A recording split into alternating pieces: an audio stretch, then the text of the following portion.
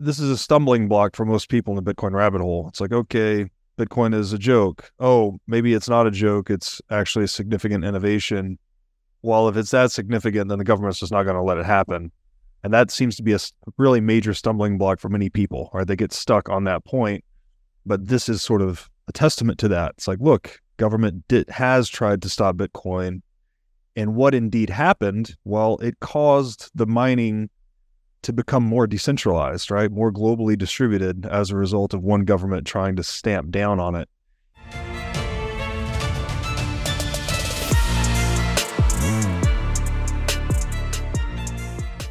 Hey everybody, welcome to the What is Money Show. I am thrilled to have you here joining me on my mission to help shine light on the corruption of money. Now, if this is your first time listening to the What is Money Show, I strongly recommend that you go back to episodes 1 through 9 first, which lays a lot of the groundwork for many of the concepts that we explore on the show. These first 9 episodes are my series with Michael Saylor, and thousands of people have told me that this is the best podcast series they've ever heard, hands down, and that it was instrumental to their understanding of money and Bitcoin. So if you're looking to start a deep dive into the nature of money, I don't think there's any place better that you can start other than episode 1 of this show. Now, a little bit about this show and how it makes money. The What is Money Show is 100% sponsor-based. So all of our revenues are derived from direct sponsorships. And I strive to be very selective about the sponsors that I work with, specifically only using sponsors that I use personally, and also choosing sponsors that have values which are well aligned to the values expressed on this show, such as freedom, education, self-sovereignty, etc. So what I'm going to do now is a few ad reads right at the top of the show, and then I'll do a few more ad reads in the middle. And I hope you'll take the time to listen to them, as again, these are hand-selected sponsors, and I think you'll like what they have to offer. Today's podcast is brought to you by In Wolf's Clothing. Wolf is the first startup accelerator dedicated exclusively to the Bitcoin Lightning Network. 4 times per year, Wolf brings teams from around the world to New York City to work with like-minded entrepreneurs, pushing the boundaries of what's possible with Bitcoin and Lightning. The program is designed to help early-stage companies achieve product-market fit, develop their brand, secure early-stage funding, and grow businesses that help fuel the global adoption of Bitcoin. So go to wolfnyc.com to learn more about the program or apply.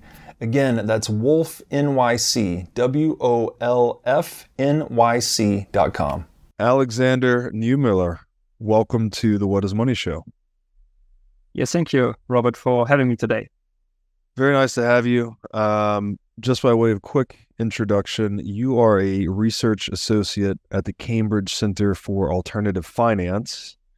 And today we're going to be talking about a very interesting area that you do a lot of research in, which is Bitcoin and crypto mining. Specifically focused on, I guess, the environmental impact of those activities. So let's start with just a bit about you. Alexander, who are you? What's your backstory? And how did you get introduced to Bitcoin and this research field that you're now engaged in? Yeah, thank you, Robert. Again, it's a pleasure to be here. Thank you very much for inviting me. And yeah, happy to give a bit of insights into who I am, how I got here. So basically, I had quite nearly about a decade in traditional finance. So everything from corporate banking, I was in trading, asset management. So this was basically, I have a very, I think, strong traditional finance background, but and this is really nearly a decade ago now, so some time. And this was also about a time when I at least came across Bitcoin. I think it was 2013, 14, so it was very early when I discovered this new technology. And it was quite interesting to me because from I would say a bit of an ideological standpoint, at that time I was quite interested, particularly in the Austrian School of Economics, and I was very interested, particularly in gold mining, and the idea of at that point, Bitcoin was very different than what we see Bitcoin today. It was a very different environment, very different, I guess, community as well. We saw now, I think the whole space has matured a lot since this time. But even at that point, just the idea of this, in a way, I guess, apolitical financial tool, may it be a store of value or payment system, but generally having this kind of apolitical element and a means of, in a way, transfer value was simply quite interesting to me. And unfortunately, I did not invest, but I did basically just observe the whole ecosystem, and it got me engaged in a way. So I saw it evolve, and it was super interesting. At some point, I stopped, in a way, my career in TradFi and decided to go studying again. And I spent multiple years at different universities, ended up at the end at Cambridge, where I did my last degree. And at that point, the question emerged what I want to do after this. And it was, when I finished in Cambridge, it was 2021. So it was exactly at the time where I think the whole, not just the Bitcoin kind of ecosystem, but the whole crypto ecosystem, I guess, had a very, it was a very interesting time in that regard. So I was quite keen possibly to see, I still was more interested in trying to learn and observe things. So I did not necessarily want to go to the private sector. I was quite keen to see how can I, in a way, improve my understanding. And there was the Center for Alternative Finance, which already started very early looking into the space as well. So I think the center started already in 2016, 2017 with the first reports. It was more benchmark studies about the whole kind of ecosystem. It was from a very holistic point of view. The center also did more, I would say, specific reports, for instance, on enterprise blockchains, on the regulatory landscape, but I think it was over in 2019, so very early. They did then on a continuous basis this more like broader ecosystem benchmark studies, and at some points I think certain areas crystallized out themselves, particularly the environmental aspect, as the, I guess, whole industry and ecosystem matured. The, I guess, public debate, particularly about negative externalities, became more prominent. And with negative externalities, I mean pretty much in a way, environmental externalities. And yeah, it was quite interesting to me because I did have, since I observed the field, I had also some idea of mining itself. I had, I think, generally a good understanding of the whole industry. And I saw some synergies between my knowledge and what the center had as research topics, maybe going back a few years.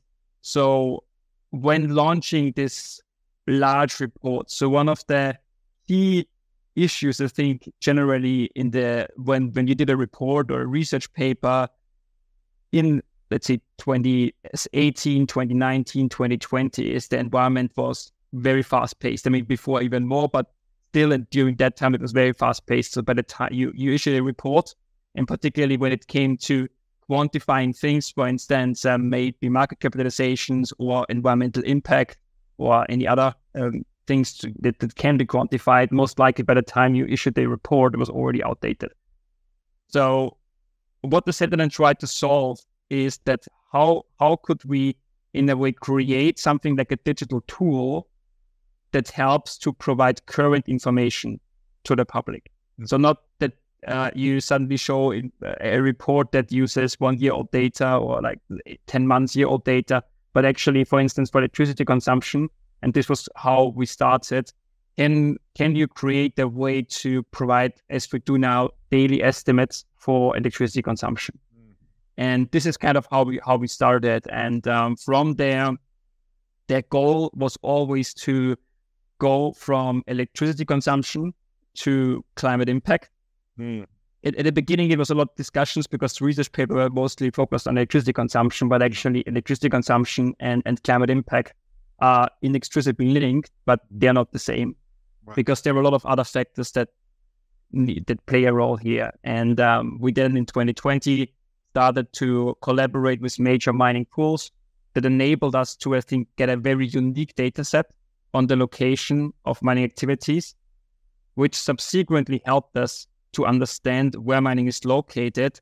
And then even more granular, for instance, we had a very granular data for China where we were able to track the movements within China, for instance, from Inner Mongolia to Sichuan and within pretty much all like relevant provinces, which is very important because particularly the energy sources differ drastically, not just within China, depending on the region, but also globally. And if you want to get a understanding of the climate impact or like greenhouse gas emissions, if we naturally there are a lot of other aspects as well, but then you need to understand really what are the energy sources that are used to generate the electricity that ultimately the Bitcoin miners are using. Right. And that and when we talk about emissions, it heavily differs if someone uses, for instance, excess supply of a hydropower plant, or uses coal is connected or gets it predominantly from coal-fired power plants. Right. So that is a huge difference. And developing this understanding was fundamental for us. Then last year, I think it was September, we launched our Bitcoin greenhouse gas emissions estimate, which naturally, a disclaimer here. So what I think everything that we do, those are still, and not just we generally, it is a decentralized network. So no one knows exactly who is doing what. So you always are reliant on assumptions, on theoretical models. There are, I'm not going too deep into the different approaches that can be taken to do this sort of computations. But ultimately, those are all pretty much based on, all models have their limitations, right? So do our models. Right. So I would never say that we know it all. Yeah, Robert. I'm always reminded of, I think this comes from Taleb, but he says, all models are wrong.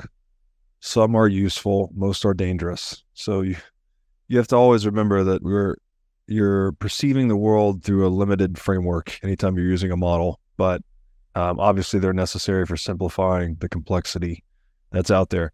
A couple of things you said I wanted to touch on. One was the negative externalities of Bitcoin mining, which is something that is very heavily focused on in mainstream media. I think the traditional trope is, Bitcoin mining will boil the oceans, something like that.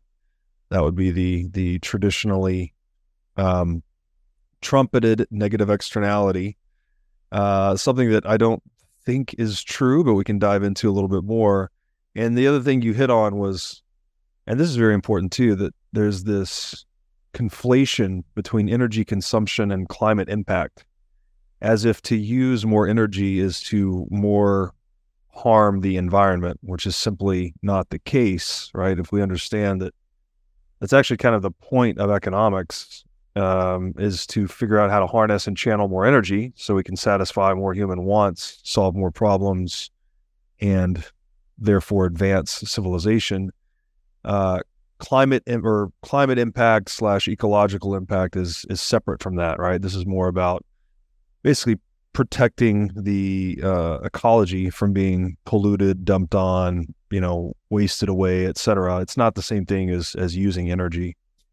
So one of the main things you guys have produced in your research is, correct me if I have this name wrong, the Cambridge Bitcoin Electricity Consumption Index. Can we talk a bit about that? What is this index? What is the methodology for calculating this index? And how has it changed over time? I think you said there have been some revisions to the actual methodology itself. And what does it tell us about the use of energy and or the climate impact of Bitcoin mining? Yeah, sure. I'm happy to elaborate a bit on this. So the Cambridge Bitcoin Electricity Consumption Index was, I think, one of the core products that came out of the center's ambition to look into the whole ecosystem. Because I think, as mentioned before, the kind of public debate, particularly surrounding the environmental impact of Bitcoin became more and more, I think, if I can call it heated, it became more and more a topic. And what we tried to do is really find a way, how can we contribute to the discussion in a really unbiased and neutral manner. And this is also on our website. It has been evolved over time, but when I think the best thing would be if I start really a bit at the beginning of where we started and kind of how we evolved to now.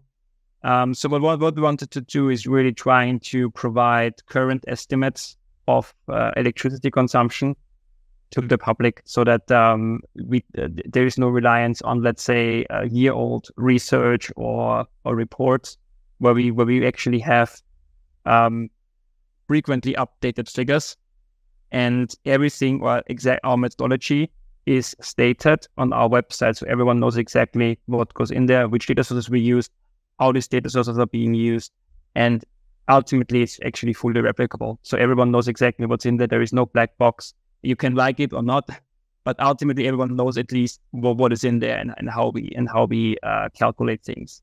What I think happened is that generally our estimates have been very well received by, I would say, pretty much all stakeholders actually. So there is often, I think, what we see currently, there are many different estimates out there, but I think we are one of those sources that are trusted by a broad variety of stakeholders, right? From those who might not so much fancy proof of work, but also from those, I think, who are ardent supporters of proof of work. And I believe how we show this is our original model. It was devised in 2019.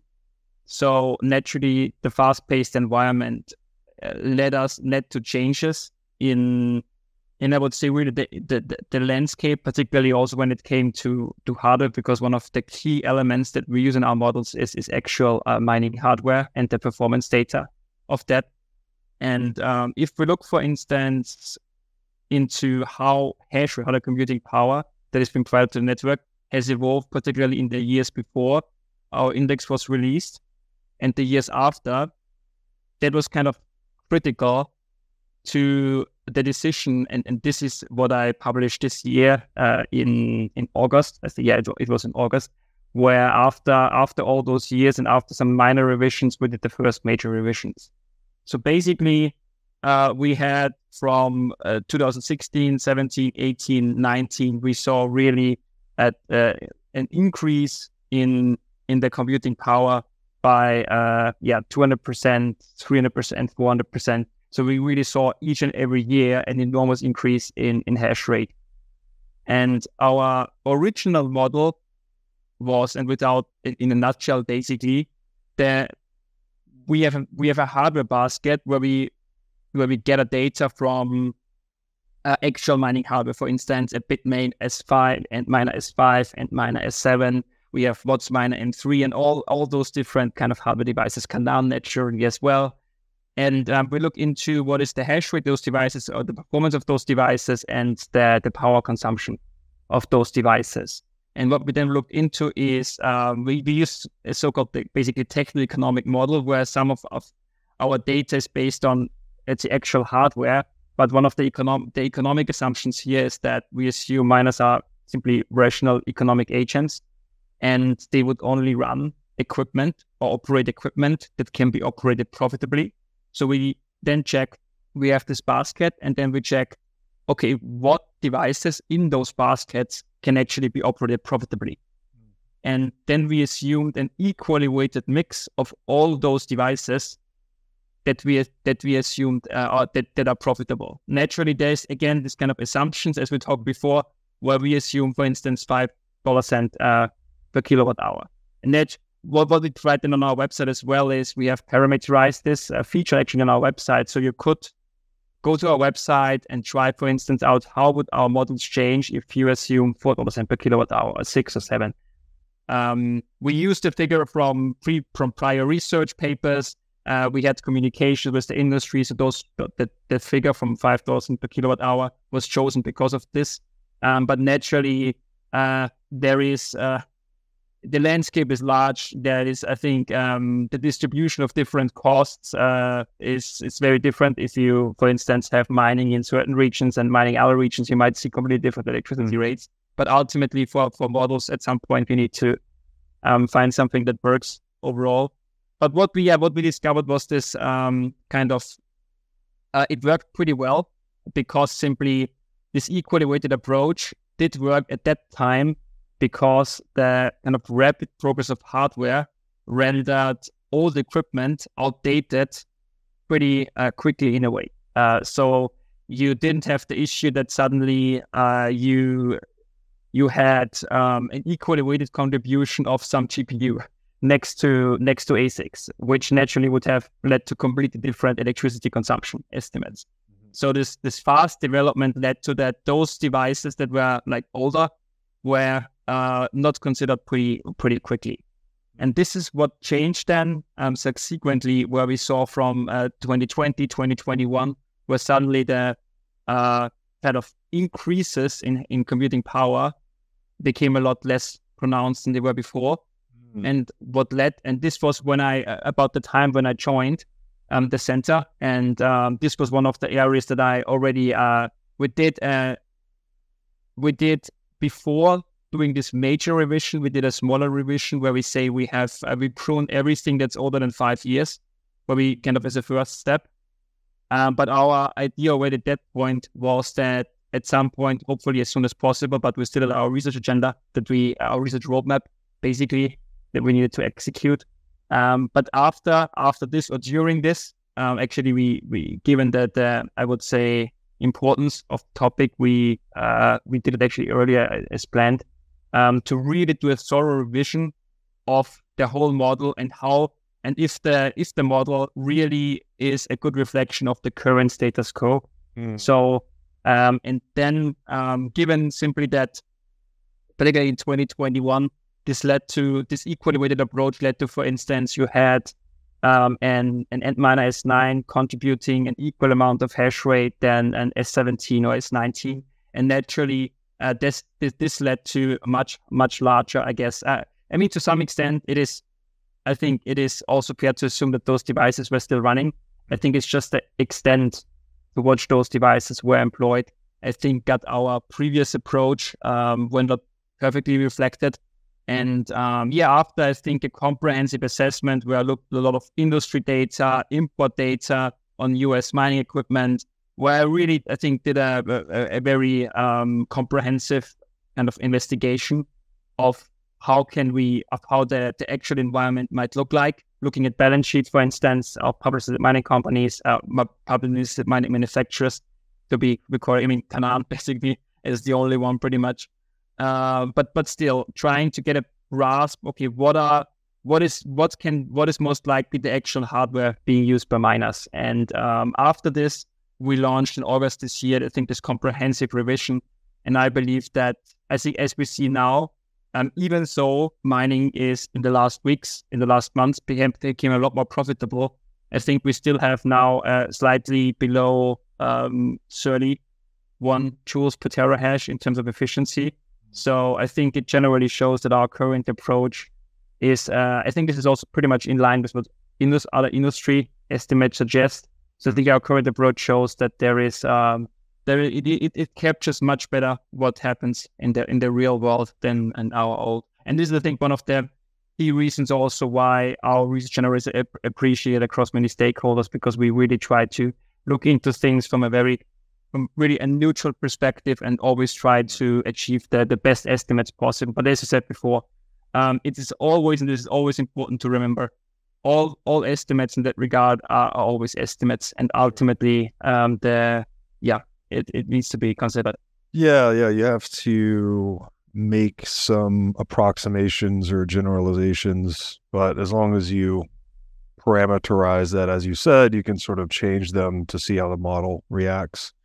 So if I'm hearing you, then the revisions to the methodology for calculating this index were primarily focused on the weightings of mining equipment, and that changed really how much hash rate is being produced per unit of energy consumed, right? Obviously, better mining equipment over time produces more hashes per unit of energy. They become more efficient, is another way to say that.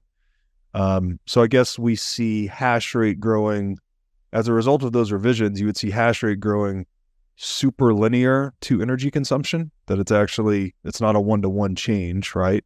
That hash rate can increase much faster than energy consumption due to those efficiency gains.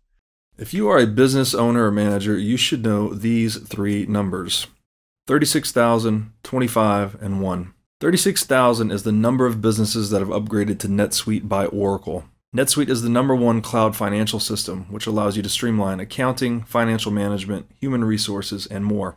NetSuite turns 25 years old this year. That's 25 years of helping businesses do more with less, close their books in days rather than weeks, and to drive down cost. And finally, 1, because your business is one of a kind. So with NetSuite, you get a customized solution for all your key performance indicators in one efficient system with one source of truth. NetSuite is everything you need all in one place. Right now, you can download NetSuite's popular KPI checklist designed to give you consistently excellent performance absolutely free at netsuite.com/whatismoney. That's netsuite.com/whatismoney to get your free KPI checklist. Again, netsuite.com/whatismoney. Now I'd like to tell you about our sponsor, iCoin Technologies. iCoin has released a free software update for all existing wallet holders that includes a secure messaging feature called Chamber. With the Chamber upgrade, you can send text messages with all the security benefits of a cold device. With wallet-to-wallet encrypted messaging, there is zero chance of a message being decrypted by a snooping third party. Chamber's encrypted messages can only be created and read on an iCoin wallet, which means messages are never seen in plain text on a hot device. You can use any messaging platform to send Chamber encrypted messages. Even if the messaging channel is compromised, your messages will remain uncrackable. You can now generate and store your message encryption keys on a cold device. This means you become the central authority, and your encryption keys are never seen on a network-connected device or kept in cloud storage by a third party. So why not protect your private communications like you protect your Bitcoin private keys? Pick up a few iCoin Chambers today for friends, family, and coworkers. With the iCoin Chamber, your privacy is built right in. Go to iCointechnology.com today and use promo code Bitcoin23 for 30% off of this new sleek hardware wallet. What then is I guess that's sort of the quantitative impact. If we start to try to interpret that in a qualitative way, what is the general impact of Bitcoin and or crypto mining on the climate or the environment? Again, this is an area in mainstream media where I think most people that aren't familiar with the space just think it's a net negative, right? Bitcoin mining is wasteful. It's consuming energy for no reason. The threat of boiling the oceans, etc.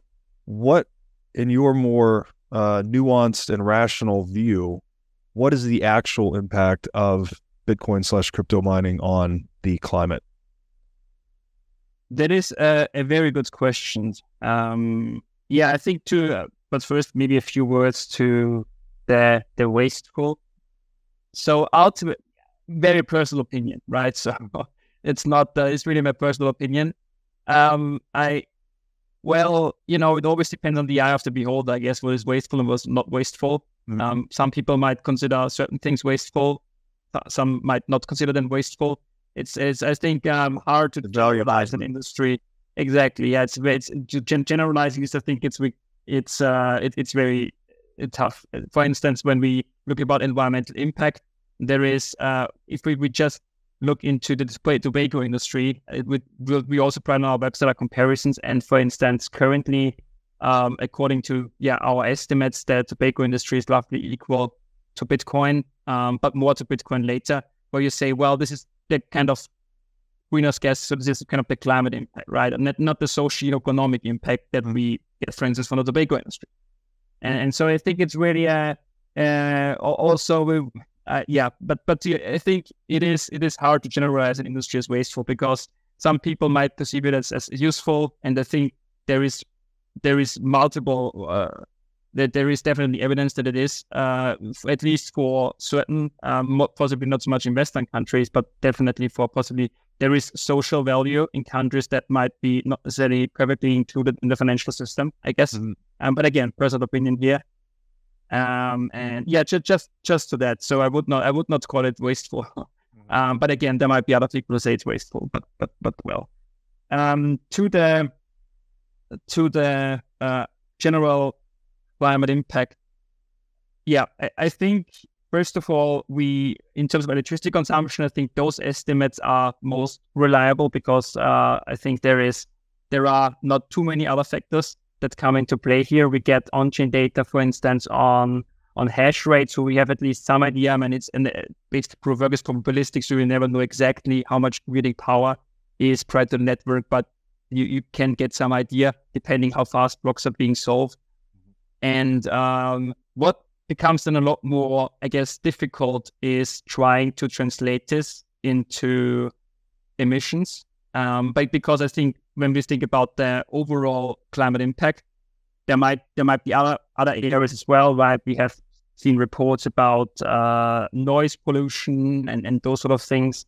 But overall, I think the major gas climate impact comes from, which would be referred to as scope 2, because generally Bitcoin mining itself does, if you're, for instance, a company and mine Bitcoin and you don't have your power plant virtually integrated, or the other way around, where you have a power plant and virtually integrate your mining capabilities,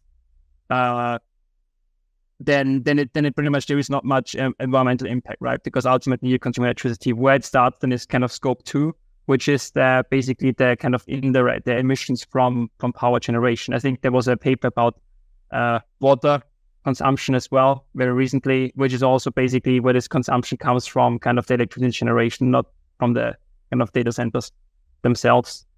And particularly also when we talk about emissions, we need to understand the electricity mix, which energy sources are being used for mining Bitcoin, which is which currently also is a huge kind of task for us. And it is quite difficult because in the decentralized nature of the network, you don't know exactly what everyone is doing. There's anecdotal evidence and blah, blah, different things, but getting really comprehensive data that would allow you and reorientate ourselves more towards the kind of guidelines of the greenhouse gas protocol, where you, for instance, have a location-based approach, where you trying to associate basically when you don't know exactly what someone is going to use, but you know that someone is located in a certain area, you try to understand the electricity mix of the certain area. This would come down to, in our case, mostly at country level, where we look into, well, we have X amount of hash rate from country Y,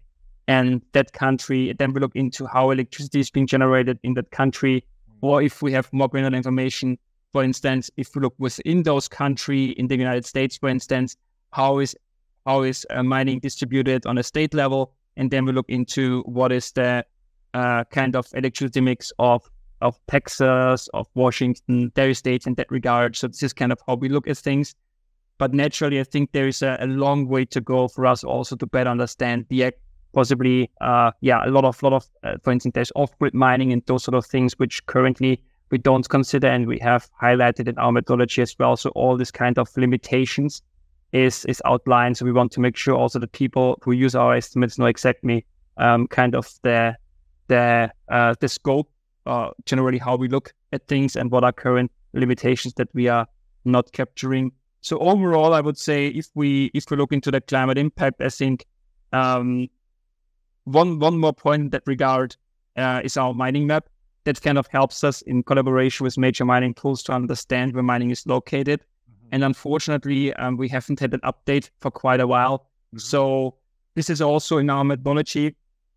We describe our approach in a way in 3 steps, where basically we have a step before we get this data. We have a step where we got this geolocational data. And from the last point, so in our case, January 2022, from that point, this is our last data point.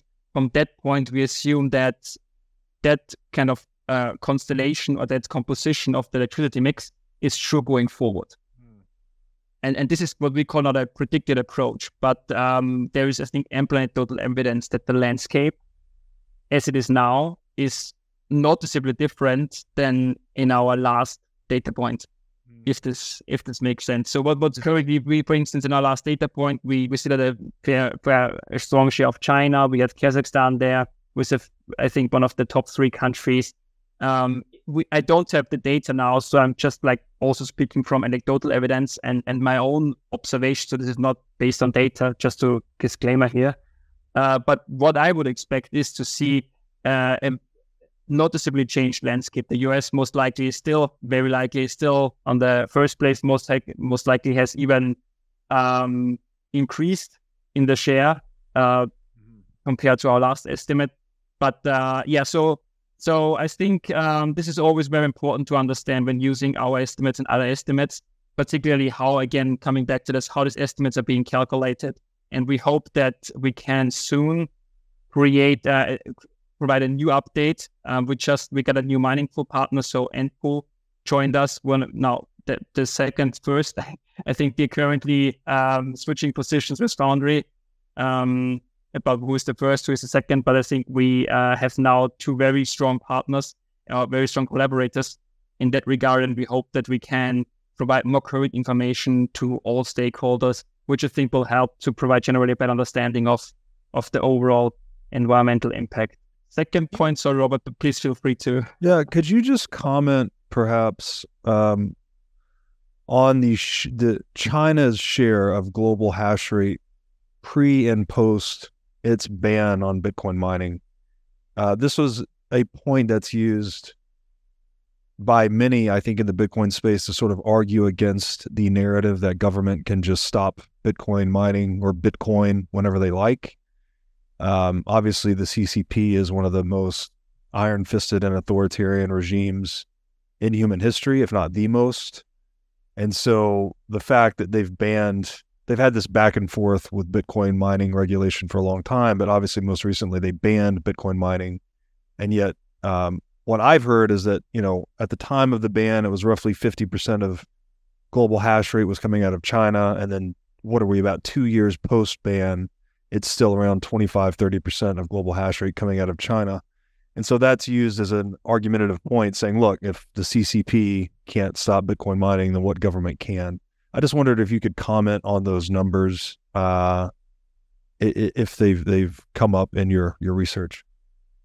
Yes, I think somewhat comment on those numbers. Yeah, I think what we have seen is that there is definitely, so China even before was even a much stronger player than 50%. So I think when we go back to end of 2019, 2020, we saw like particularly end of 19, 80%, more than 80%. So mining was strongly based in China, but over time this gradually changed. So over time the share of China gradually, not necessarily the mining itself in China, but basically the share would change if mining stays relatively constant, but the overall hash rate increases.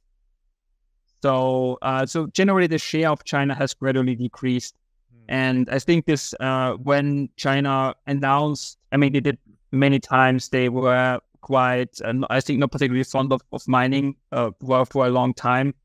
But yeah, I think the major ban happened then in June or May 2021, where basically we already before saw hash rate dropping to some extent. And so I think there was already some time before movement, because generally, yeah, as you said, the political landscape, I think, was not particularly pro-mining there. And yeah, I think what we saw then was that definitely this had an impact on the Bitcoin price, but also on the hash rate, right? This was, I think, very turbulent times. And we could see that, so after this ban, hash rate dropped significantly, but actually quite quickly caught up again. So we saw then, okay, that there was a drop, there was definitely an impact. But actually, if we not just now, but even I think a year afterwards, the recovery came actually quite fast. Yeah. So there is a lot of news reports, I think investigative journalism that also told a bit that particularly there might have been some mining continuing in China even after the ban to a more or less extent. Our last data point, because this is what you are referring, our last data point still shows about 20%.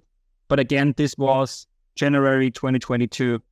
And even though the Bitcoin price also has dropped, the drop in hash rate led to the mining environment overall be still quite profitable. So, yeah, I mean, there are multiple, I don't want to go too deep, but there is, because we don't have data in that regard, Right. Or have exactly idea who has, we don't have any context to illegal illegal mining facilities in that regard that happened, that still continued mining in China. But you saw, it's huge disruptive environment. But now, definitely, I cannot say definitely, but I would expect if we launch a new update that the figure of China would be significantly lower. Really significantly lower. And just to I guess put some narrative context around this, I think there's a good argument to be made here that this is a testament really to the anti-fragility of Bitcoin, right? This is a stumbling block for most people in the Bitcoin rabbit hole. It's like, okay, Bitcoin is a joke. Oh, maybe it's not a joke. It's actually a significant innovation. Well, if it's that significant, then the government's just not going to let it happen. And that seems to be a really major stumbling block for many people, right? They get stuck on that point. But this is sort of a testament to that. It's like, look, government has tried to stop Bitcoin. And what indeed happened? Well, it caused the mining to become more decentralized, right? More globally distributed as a result of one government trying to stamp down on it. And so I think this entire saga over the past 2.5 years, obviously it's longer than that, but the ban, I think you said, was June 2021. This has really demonstrated, I think, Bitcoin's anti-fragility to centralized regulation, right? You can't just, there's not one hand or one authoritative unilateral maneuver that can stop Bitcoin. And in fact, it actually strengthens the network in terms of its decentralization when such maneuvers are made against it. Yeah, so in that case, I think it became quite clear that, yes, even what we saw was a disruption, I guess, not necessarily in terms of transaction not being progressed or anything like that, more like, I guess, a quick drop in hash rate, which I guess possibly some people would relate to security, but I mean, we still were I think still above 100 exahashes or so. Yeah. But ultimately, what we simply see is a relocation to other jurisdictions, and yes, and yeah, it's a decentralized network. No one is in charge. There is no president of Bitcoin, and ultimately, I guess, again, one of the key pillars and one of the key tenets of Bitcoin that basically it is, as you call it, pretty much anti-fragile, and in that sense. I have not seen the data now, so I not necessarily know how it is now distributed. But I would assume it's fairly fair to say that it is possibly more decentralized in terms of geographies. I think we see also now public listed mining companies looking into other areas. I think the US becoming quite large. I don't have currently the figures, but I would expect that the US share is quite significant by now. Mm-hmm. But ultimately we see also now, I think other countries we saw, like I think the Middle East is gonna get more involved in this area. I think we also see South America that becomes more and more prominent player in that regard.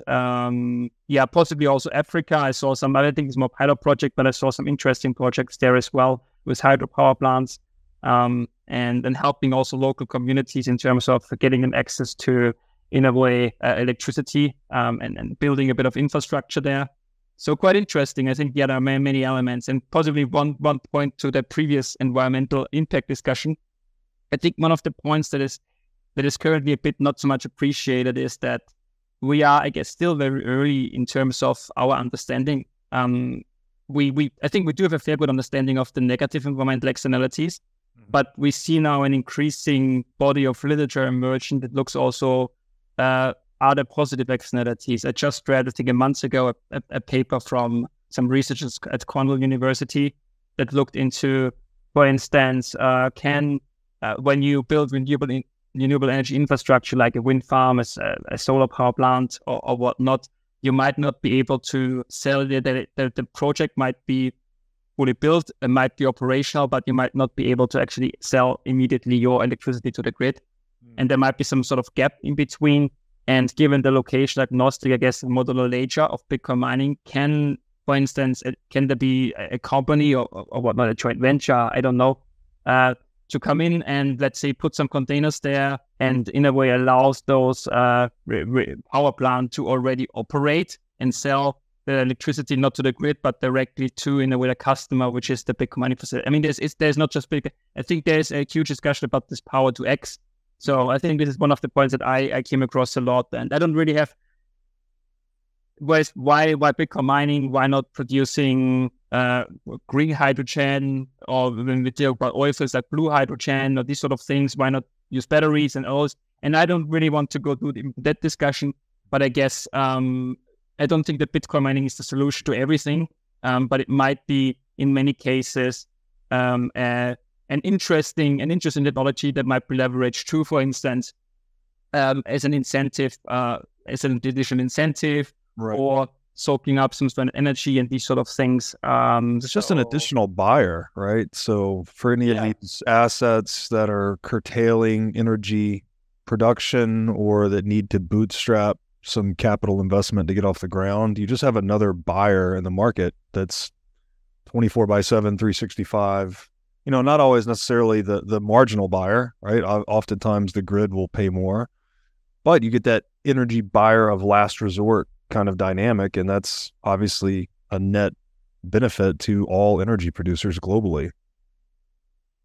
Yeah, I think it might be, again, I don't think it's the only solution. I'm not saying it's the right solution, but I'm saying it might be one additional incentive that possibly in a lot of cases could be leveraged. And you don't even need to, I mean, there are different strategies, right? There is, for instance, if you obviously if you, for instance, you leverage this strategy that kind of Cornwall in their paper showed, you would not put S21, so the newest equipment there, because most likely you're not grid connected, then you're just like really off grid and only connected to this power plant. So you can possibly use all the devices, etc., that are a lot of like less capex heavy.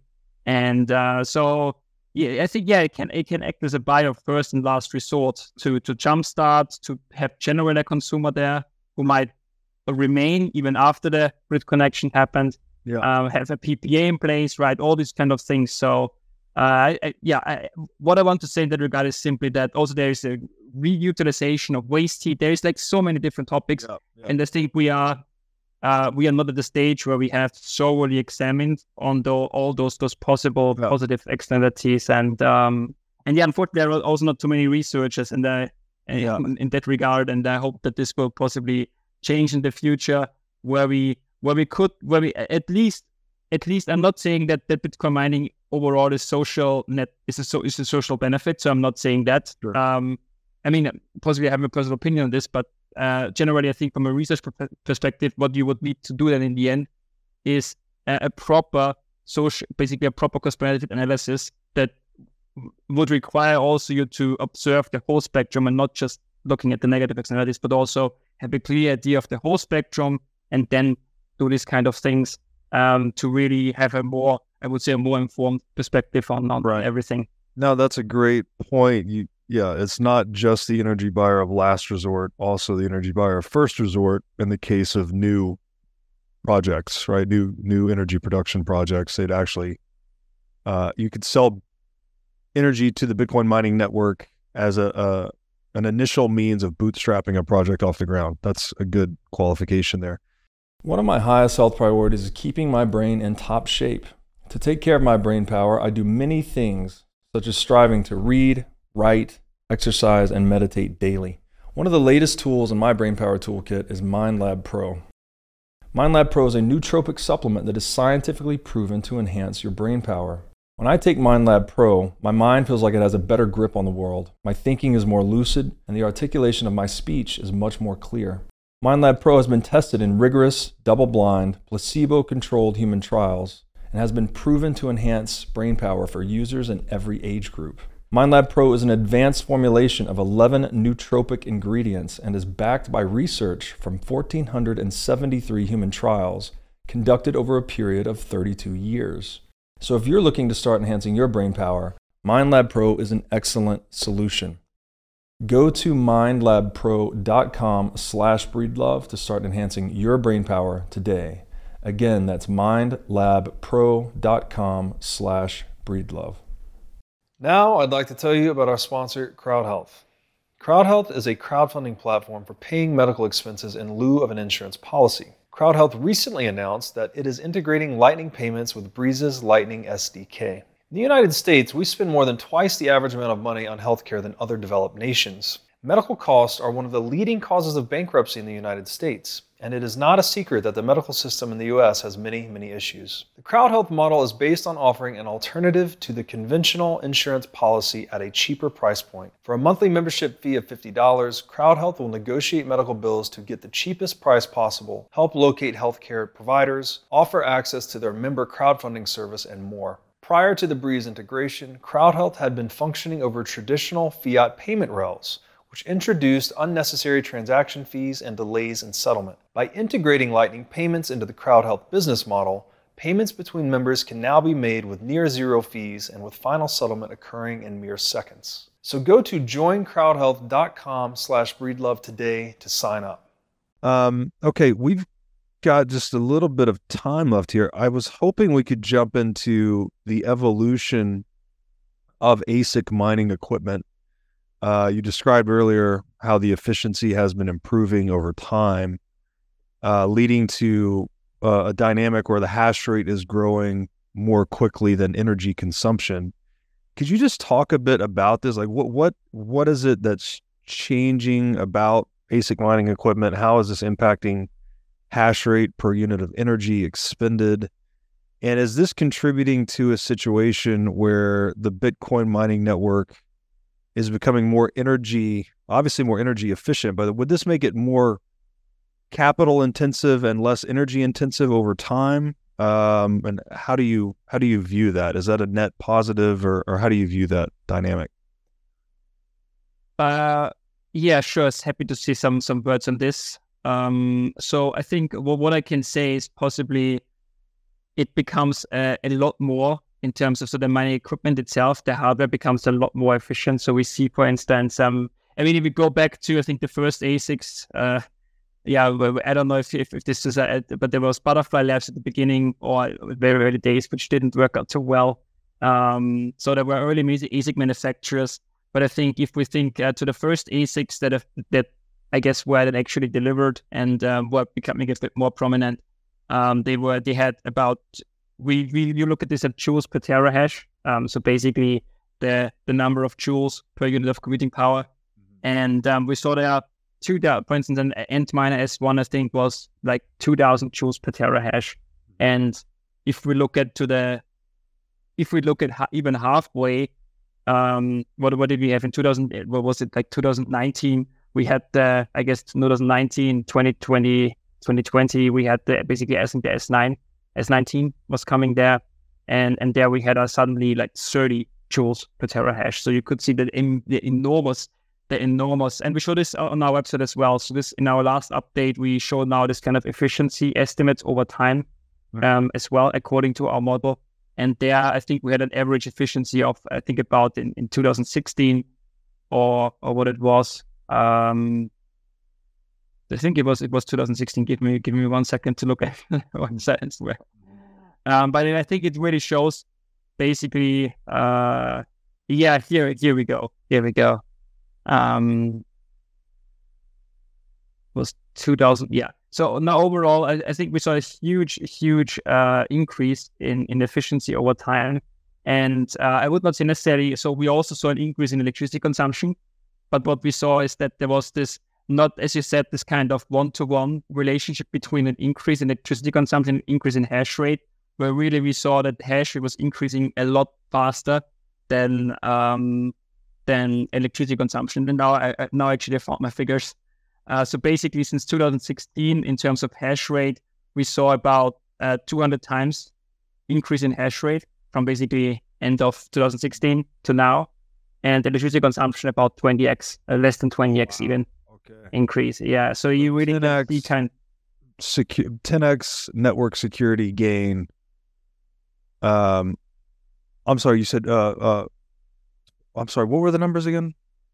Yeah, so I think you're kind of, if you call network security per unit of electricity spent, then kind of the 10x, I guess. Okay, that's what it is. All All right. Yeah, yeah. So you're But getting basically, 10x more security per energy spend post than you were pre. yeah, if you want to say it like that. But basically, what we saw is about 200 times increase in hash rate since end of 2016, and yeah, about 20x increase in electricity consumption.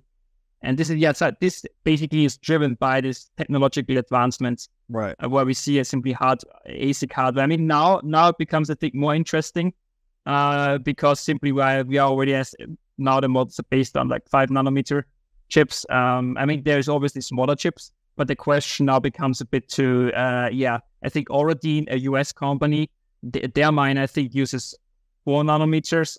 If I at one point there was a statement, so I hope your listeners forgive me if I got this wrong. But now I think it becomes the question of what can be the additional increases going forward. I do think there will be additional efficiency increases, but yeah, might it becomes more competitive than on the other side. So the question is, do we see? And I just think today I got an article notification about Darwinism in the mining industry, where we will see, particularly after the halving, it becomes, I guess, more tougher and tougher. We also see that if you break down the revenue per unit of computing power, over time, this decreases as well. So I think it becomes increasingly more competitive, and we will see, I guess, how hash rate is also going to evolve, I guess, in the future.